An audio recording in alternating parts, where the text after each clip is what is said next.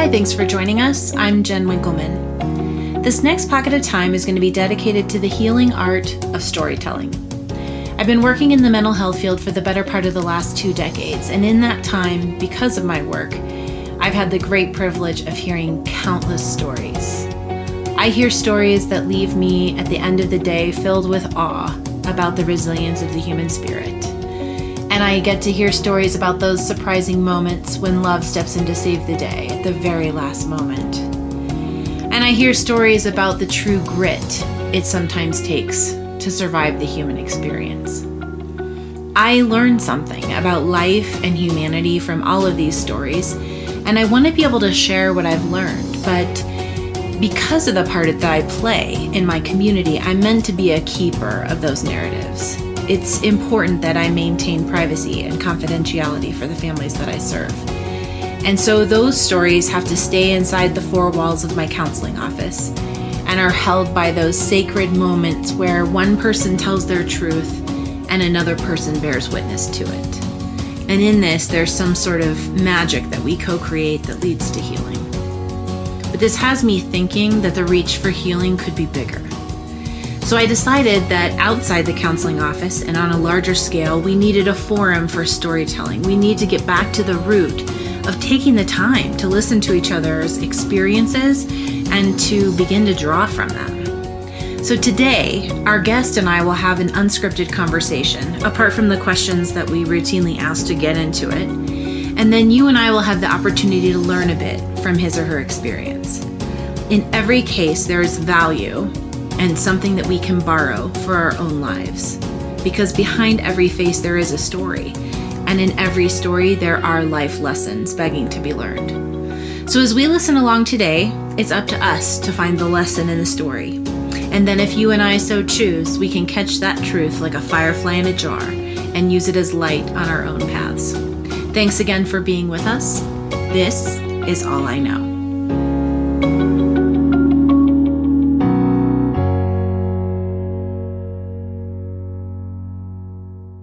Today, our guest is Stephanie. Steph. Yes? Thank you for being with us. Yeah. We're going to square up with our 4 anchor questions to set our springboard for today. Okay. So question number 1, who are you? What do our listeners need to know about who you are to make the most out of whatever they'll hear later? Well, I'm a daughter. I'm a wife. I am a sister. I'm a mom. I'm a dreamer. I'm a faithful believer. I am a nurturer. I'm a caregiver. And I'm a giver, just in general. Some of us believe that our lives are pretty ordinary, and others of us think that we've had a really extraordinary life. So if you look at that spectrum between ordinary and extraordinary, where do you plot your life on the spectrum? Growing up, I definitely would have said ordinary, but as life has come my way, I would say I have become more aware of how extraordinary my life really is. Like it was extraordinary even as a child, or it evolved into extraordinary? I think it evolved there, and I'm just grateful that I was able to see that so that I could appreciate how extraordinary it had become. What is your definition of success? To you, what marks a successful life? For me, contentment is a really important part of being able to appreciate success, because I've known so many people in my life where success was, even when I could see that they were successful, for them it was always after the next accomplishment that they could maybe feel successful. So I think when I think about success, it's a pride in who I am, how I am defining what's important to me, and that I'm focused on those things. That's success to me. Okay, and then the last part of our tee up for today, just so people have a little bit of a sense of who you are. Uh-huh. What would you say are 3 events or experiences or themes from your life that you believe have most shaped who you are and how your life has unfolded? And then after you list those, which one are you going to tell us about and teach from today? Wow. There's a lot of people have that reaction. So I would say that the theme would be that, especially in my adult life, I have seen the signs that God is at work in my life and in bringing things together and in making himself visible to me in the times that I needed him the most. That's a definite theme of my life. And the 3 events that I would say have really solidified that would be what I call the penny story. I was in my mid-20s when that happened. Another one would be when I met who is now my husband and his son. And the last would be a very long story if we go there, but it starts with some very difficult times in my life, the time right before we adopted our daughter. I faced the greatest challenge emotionally and physically that I'd ever faced in my life, and had to decide, could I continue through the journey of adoption? And that story ends sitting underneath a tree. That tells me that God was in it from beginning to end. So going along with that theme, those are the moments in my life where God has very clearly tapped me on the shoulder in a way that was very clear and very visible to tell me that there was a purpose and there was something at work that was bigger than me and that was for me. He showed himself. He showed himself. So between the penny story and meeting your husband and his son, yep, and this story that ends under a tree, which one are you going to dive deeper into with us today? Well, any one of the 3 is going to make me cry. That's okay.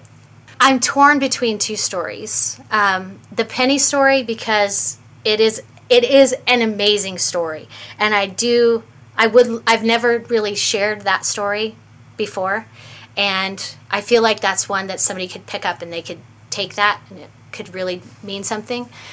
But the most impactful story in my journey has been the journey that ended under a tree. So I'm torn between which one to tell. Well, then I think you should tell them both. Okay.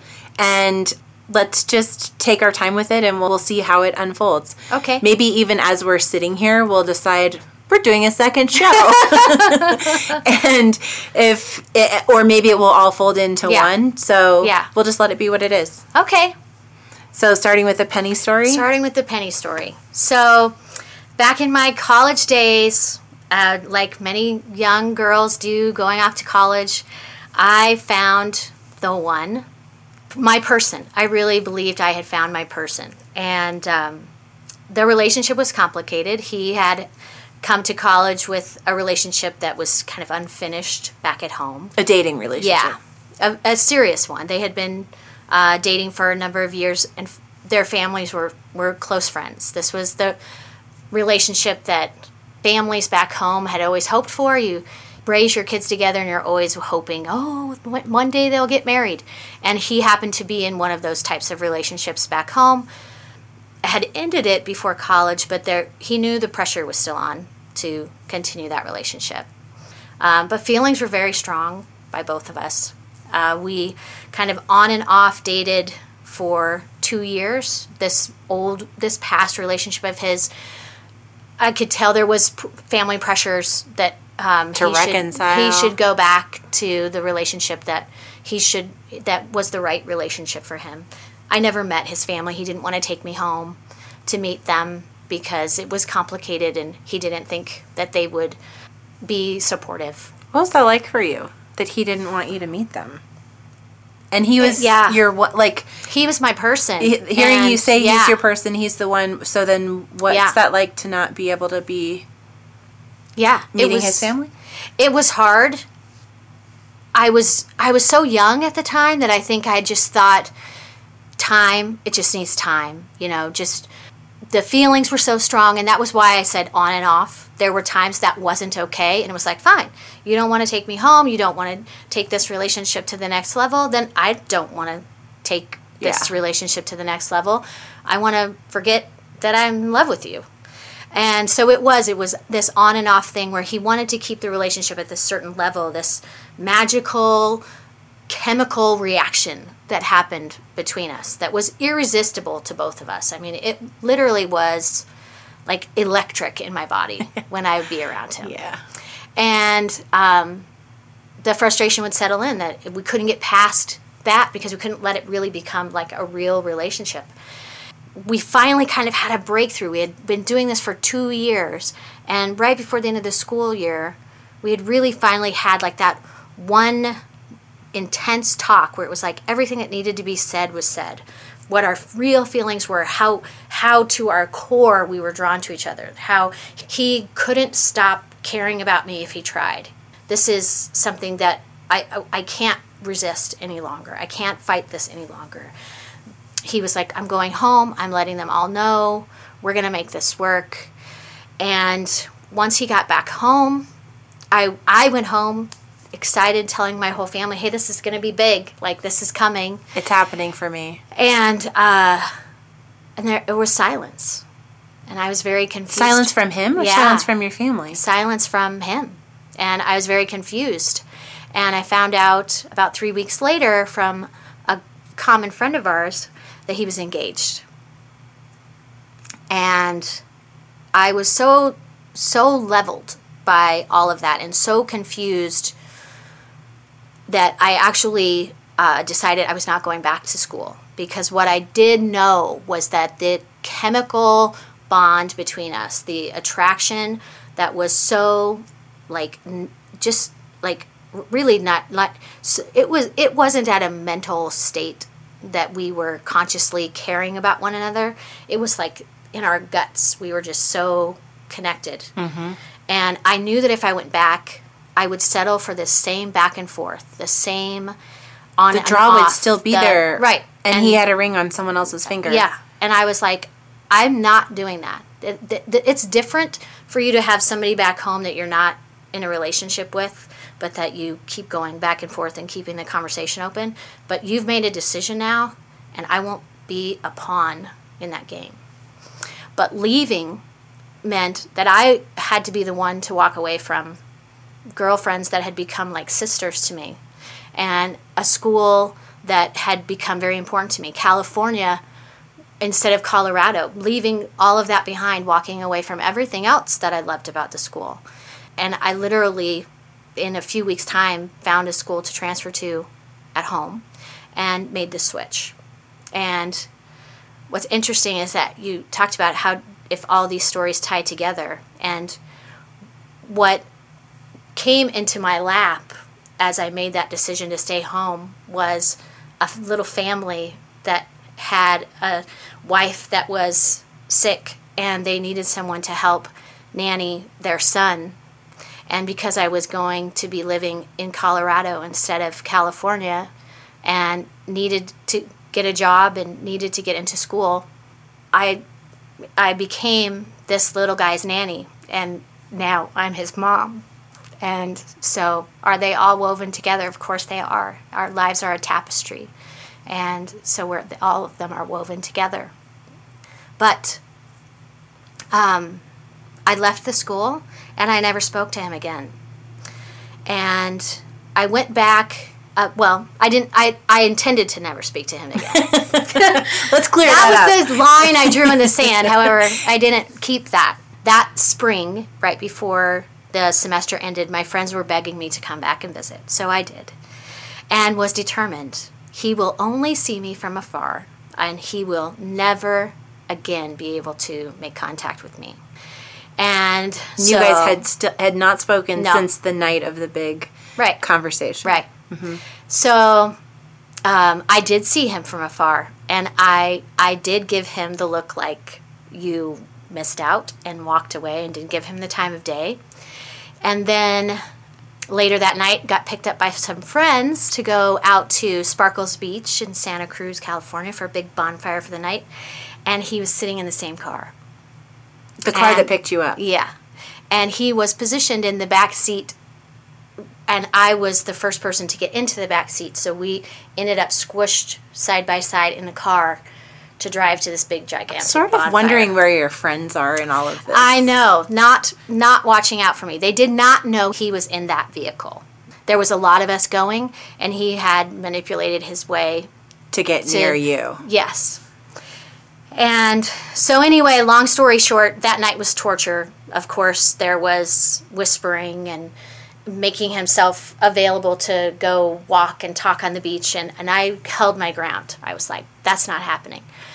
As proud as I was of myself, I went to bed that night going, but I have unanswered questions. Like, I don't even know how this happened. He didn't answer for himself at all, right? Even though I was so tough. Right. And so the next day, I had gone to a Christian college, and so the next day there was chapel, as there was every day. And so I sat through chapel, and it was not that chapel was all that moving, but I was very stirred by all of this, and I was going home later that day. And so when chapel ended, I just told my friends, just leave me here. I just need to spend some time here. And so I sat in the pew, and I was crying and trying to figure out what to do. And Darren came in, and my eyes were closed, and he sat down beside me. And I said, I don't want to hear any more lies out of you. I don't want you to tell me any more about how you care about me. I want to know what happened. And he explained to me that when he went home, his pastor, who had been a mentor of his and he was aspiring to be a youth pastor, had actually had him working very closely with him on a project for about a week and a half. They'd spent a lot of time together. And he called him into his office, and he said, I think you're really weighted down with the decision, Darren. I see the weight on you, and I think I can help you. And he said, I thought for a moment that I could finally tell somebody about you, and instead he handed me a ring box. And he told me that he believed that I was supposed to propose to the other girl, and that he needed to remove any obstacles and help Darren to know very clearly that that was the direction that he was supposed to go. And Darren said, I cannot explain this except to tell you that I believed with all my heart that God was telling me that this was what I was supposed to do, and I was to stop trying to make other decisions, that this was what he was supposed to do. And I was stunned. I mean, how can you argue with God told me to? You can't argue with it. When you're 20 years, 21. I was almost 21 at the time. I was 20 years old. And I was stunned. He paused, and he held out his hand beside me, and I did not put my hand in his hand. I just looked at his empty hand, and he said, Stephanie, you will always be the treasure that I'm not going to let go of. But I just knew that I couldn't be with you. I can't explain it any more than that. And I said, well, there's nothing more to say than goodbye. And he got up and he left. And the rest of the day I was like angry, because I was like, wait a minute. Was that just a load of crap that he gave me? That he used God as the ultimate excuse? Oh my word, I just got completely screwed. And if he thinks I believed that, I look like a foolish girl. And 7 months later, I'm still remembering my response to that conversation, and I'm still shameful that I didn't call bullshit or push and say, great, so you're gonna pull the God card on screwing us both over. And how is it that you can say I'm a treasure that you're going to hold on to? Your poor wife, that she's going to have a man that actually is holding on to another person that he just can't have. I mean, I just kept getting more and more angry, and I just kept getting more and more confused by the whole thing. And this was all in the spring of 1992. In 1993, I had fallen in love, and I had gotten married, and I had, in 94, had a baby. And in 1995, my husband had a speaking engagement in Scotts Valley, California. And that's where my school was. And I thought, you know what? I want to take him there. I want him to see the places I made so many memories. I want to show him the window I broke when I was trying to throw a rock up to get my friends to come out and go to the beach with us. I want to show him the back path to Alfred Hitchcock's house that was down the street from the school that was so scary and creepy to go to walk on at night. Yeah. I want to show you my favorite beach. I want to take you down Surfer Drive and like make you a part of this place. So I went with him and I did all of that, and we had a wonderful day, and it felt so good. But there was this part that even though I was 4 years removed from all of that pain, it was still with me. And I went to bed that night in our hotel room, and there was this longing inside of me to not take that home with me. Like, I need to leave it here. Like, I want to be done with that. I don't want to bring it with me anymore. What was the pain? Was it rejection? Was it? It was 4 years of really feeling like, why did I have to be somebody's second choice and not their first? Shame of my response had I looked like a silly girl that was just easily manipulated by a boy that was willing to say what I needed to hear and charm me? Or was any of it real? Was I just played the whole time by this guy? You know, yeah. Had I just not seen how foolish the whole situation was?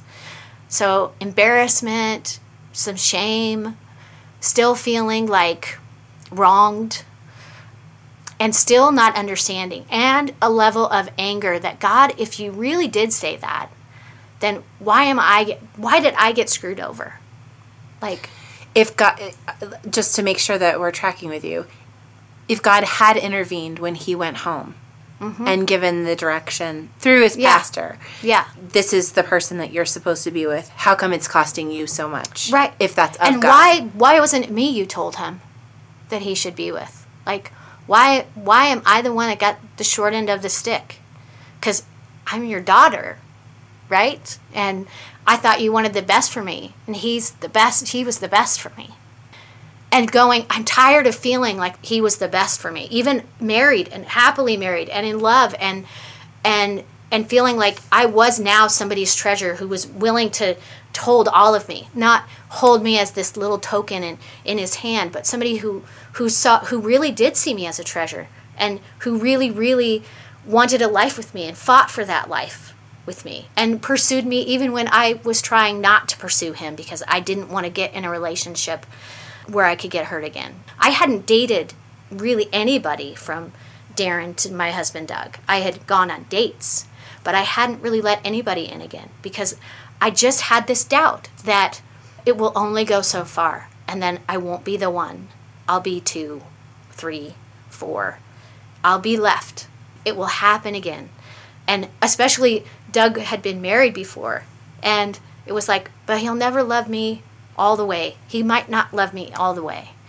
I might end up being that widowed mistake, you know, that happened out of grief, and 5 years from now he might say, I was wrong, you're not my treasure, and I need to move on. So there was so much that came, and I realized that so much of that was tied back to what Darren had done, and to the fact that I was like, how can it be that two people can be so right for each other, so connected? Everything when they're together is like Velcro, like synergy. We can't be disconnected if we try. And that doesn't work, then how is it even possible that I'm going to find a relationship where it does? Because if it was going to work, it was going to be that one. Yeah. So all of that, I just kept carrying, and I kept pushing it off, and I kept telling it, this will not define my life. I will find love. I've moved on. I have moved on. I don't care what your marriage looks like. I don't care if you're still thinking of me anymore. I'm done with you. But being around the school and being in the places where we had been, I realized there's still this part of him, this wound that sits with me, this doubt that sits with me. And that wonder of, did God really tell him? Like, are you partly to blame for this, God? Or was this just a 20-year-old guy being a 20-year-old guy? Was he just a jerk? Or was he really as broken-hearted over this as I felt he was when he told me that? Yeah. And all I knew was that I was done. Like, carrying all of that. It wasn't coming home with me. I had 2 beautiful children, a loving husband, a happy life.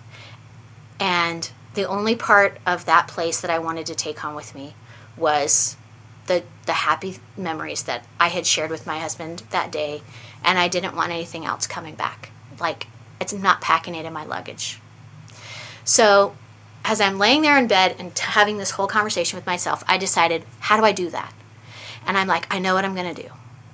Tomorrow, I'm going to take Doug to his speaking engagement. I'm going to tell him I need to go back to the school by myself, and I want to spend some time in the chapel. And I'm going to go to the very seat where I sat, and I'm going to settle this with God once and for all. And I got this epiphany as I was thinking about this. I'm like, I need to leave something behind. I need to literally leave it behind. So I was like, a penny. I know I have a penny in my purse or somewhere in the car. In the morning, I'll scavenge for the penny. I'll go to the school. I'll do this whole thing. It's going to be like a movie. Go in, do my thing, have my moment, my good Hollywood cry, and then set the penny on the pew, on the front edge. It was an old wooden pew, the kind that kind of dips down for butt room in the back of this pew seat. And I was like, I'm going to set the penny on the front edge of the seat. And who knows what will happen with that penny. But in my mind, I can play it like a movie and imagine that somebody's going to come into chapel and they're going to find it. And maybe they'll think it's a sign for something, and they'll take it and they'll think somehow it's helping them to find their way. And it's going to go off into the universe. It's going to matter to somebody else.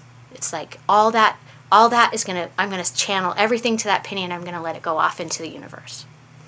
So I went to bed, and I was very emotionally revved up with all this. This was big for me. It was unpacking a lot of stuff. I was very raw. And you're preparing for this big moment. Yeah.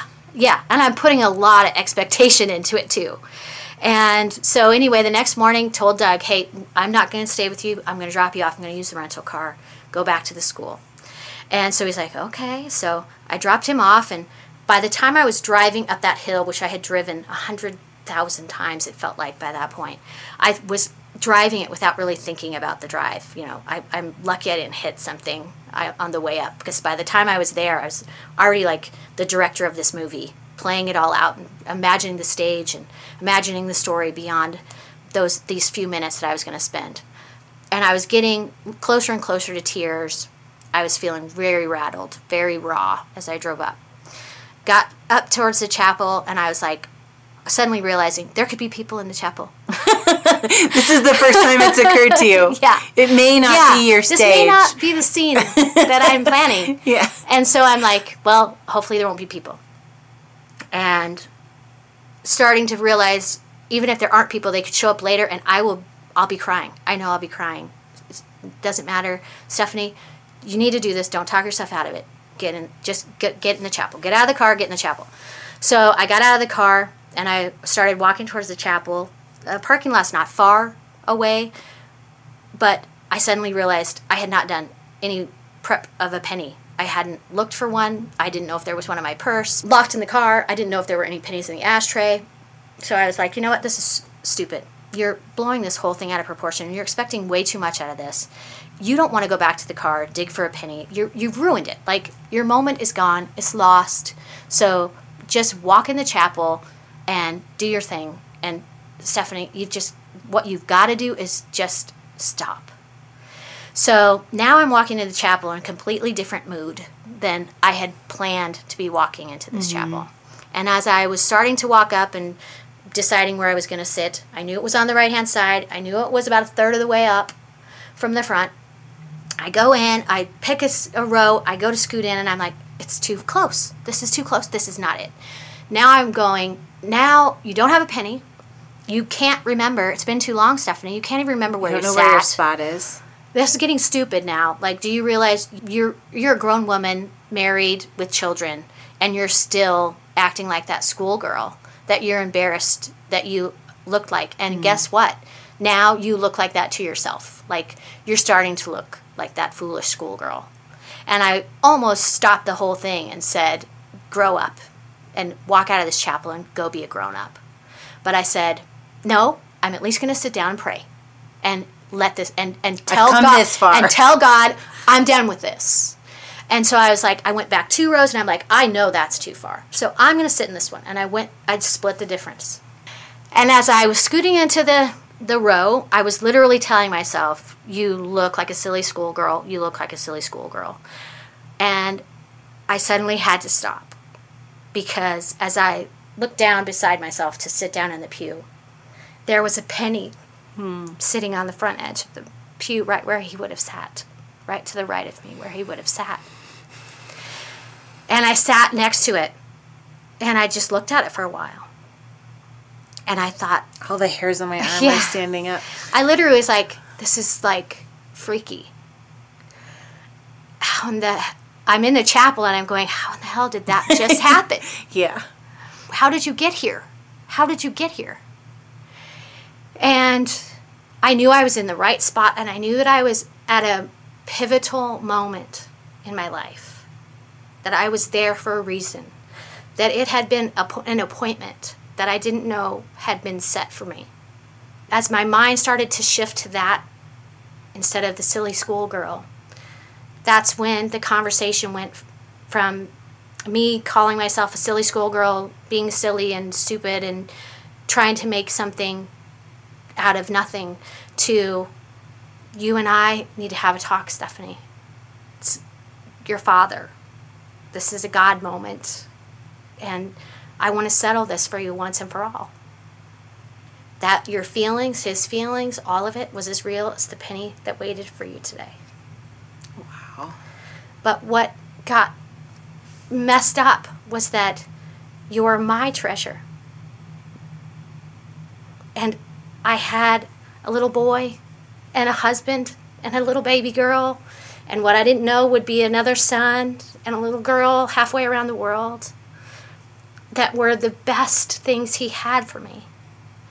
And while I was going to get something great in that relationship with Darren and he would have blessed it, he had more that he was waiting for me to find. And I needed to accept the fact that, yes, he was involved in all of it. And that I didn't have to doubt anymore if I was a silly schoolgirl that had been played.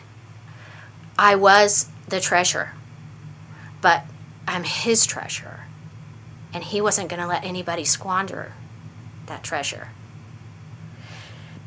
It was a very powerful moment in my life, because it was let go of that embarrassment of all of what happened and how people thought you were silly for hanging on to the hopes of a relationship with Darren, and how people thought you were silly for not pushing back on his God told me to story. Was it even real? Do you even know if that story was real? I had nothing to defend. Yeah.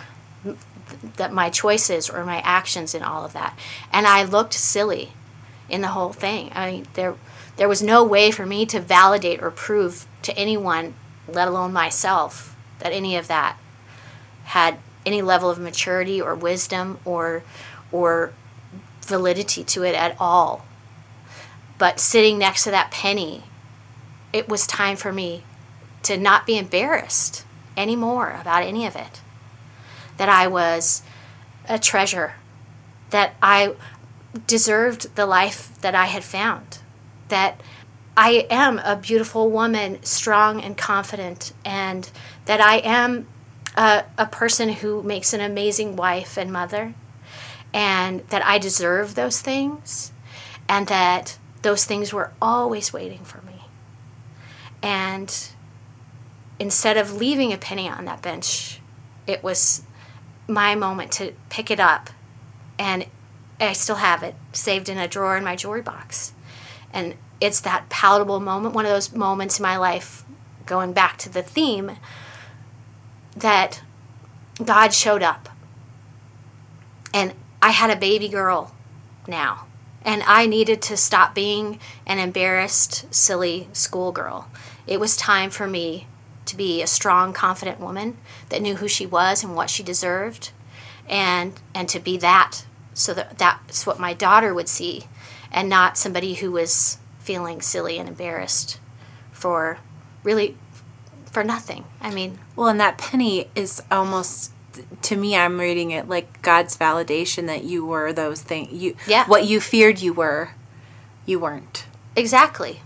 And that I didn't need any more answers from Darren. I didn't need to know any more perspective from the whole thing. The reason I was able to say it stays here is because I could pick up a penny that said, for one of the very few times in your life, Stephanie, I'm going to show you the story from the beginning, and I'm going to include the end. Because that's the hard part about life, is so many times we only get to see till the last couple chapters of the book, and then the book closes, and we're left to play how that story ends 1,000 different ways the rest of our lives. And that's what I was doing. I kept rewriting those final chapters. But sometimes it would be that his feelings were real and I was validated, and other times it would be written that I wasn't validated. I'm the joke. And with our mutual friends and his wife, I kept writing those chapters to a closed story. And it was like God said, for this book, for you to be the mom that I need you to be, and down the road even farther, going to the tree story, for you to be the wife and woman that you're going to need to be for what lies ahead for you, you need to see the final chapters of this book so you can truly close it and stop writing it. This can be done. And I know that's so rare in life that we get that opportunity to really see something through to the end and say, it's finished. It's finished. But God said, here's the final chapters. It's really finished. And that penny is the seal. Yeah. Yeah. You kind of naturally did this already, Stephanie. I want to ask you, when you reflect back on the penny story and the journey with Darren, and really even more the journey with God. Yeah. Listening to you talk, it reframes that conversation between Darren and his pastor. Yeah. So much, doesn't it? Because the first time you hear it, you're thinking, what? Are you kidding me? And and maybe that conversation was actually an intervention on your behalf. Yes. But it doesn't look that way. Right. It doesn't look that way. Right. So, anyway, what I want to ask you, and when you reflect on the penny story and you're boiling it down and you're saying, look, guys, from the penny story. Yeah. All I know is this. That there is more to this world and this journey than aimless wandering. And that when I've been at that place where I need to see that, I need something tangible that tells me that I'm right to be looking for purpose and for some divine direction in my life, that I am blessed enough to have had things like the penny, things like the tree to look at, that I can pull that drawer open in my jewelry box. There is no explanation for a penny on that chair than the fact that God wanted to meet me there and give me closure. So I'm not an aimless wanderer. I don't need to be worried that I'm fooling myself and that I'm just another aimless wanderer. I believe in purpose. I believe in looking at the things in your life and not being ashamed of them and not being in denial of them, but I want to see them. I want to see me. I want to look at it. I want to be honest with myself. I want to get messy and work at it until I can find the nugget that was supposed to make me a better person, and take it and go on. But I don't want to just feel like I just keep going from mistake or pain or happiness or whatever, and nothing sticks to me. I am Velcro. That's true. The dynamic that Darren and I were so connected together, I am Velcro. And I want things to stick to me. I want life to stick with me and matter to me. And that penny was one of those moments where it was like, you get it. You're absolutely right that I'm here, and looking for me isn't a waste of time. And you're not aimlessly wandering. Let them stick. Stick that penny to your Velcro and carry that with you the rest of your life. And don't let anybody tell you that penny was silly. Don't let anybody tell you that that was a fluke. Because it's a miracle. It's a miracle. And I want lots of miracles stuck to my Velcro for me, and so I have them to share with my children, and so that I have them as a gift to give to another wanderer, to help them to know, no, it's not aimless. There's purpose. Look at me. Look at this penny, and let it mean something to you, that there's purpose. Keep looking, keep digging, keep getting messy, and find your penny. Stick it to your chest, and don't ever let somebody tell you it doesn't mean anything, because it does. I love when you were talking just now, you said with like such intensity, I'm Velcro. And I was thinking back to that very first question that I asked you about. Yeah. Who you are. Yeah. And I thought, like, what a beautiful little loop that just made. Mm-hmm. Yep. Thank you for telling us the penny story. You're welcome. So Stephanie will be back with us for another installment of All I Know, where we'll get to hear her story about the tree. I would love to share that. As always, we thank you so much for listening in. One of the most important things for our speakers and guests when they agree to be vulnerable with us about their life experience is to know that what they have to say is going to fall on ready ears, and we couldn't do that without you. Please remember that all of the opinions, ideas, information, and views shared as part of today's conversation belong solely to each speaker. And while we hope our listeners find each episode helpful and interesting, please note that this podcast doesn't serve as therapeutic intervention, nor should it substitute as advice or direction from a mental health professional. All I Know is a production of Inward Bound, a private psychotherapy practice based in Denver, Colorado. We specialize in working with adoptive families and provide support and training associated with attachment and the impact of early trauma on childhood development. If you or someone you love is struggling with adoption-related or relational challenges, find us on the World Wide Web. This podcast is produced by Jessica Barry Edelstein and me, with audio engineering by Craig Knapp. If you'd like to be a guest on All I Know, please reach out to Jess. You can contact her at jess.alliknow@inwardboundco.com. One more time, it's Jess, JESS.alliknow@inwardboundco.com. We hope you'll join us for the next installment of All I Know. We release a new episode every week. And in the meantime, this is Jen, for all of us here at the show, reminding you, catch all the light you can.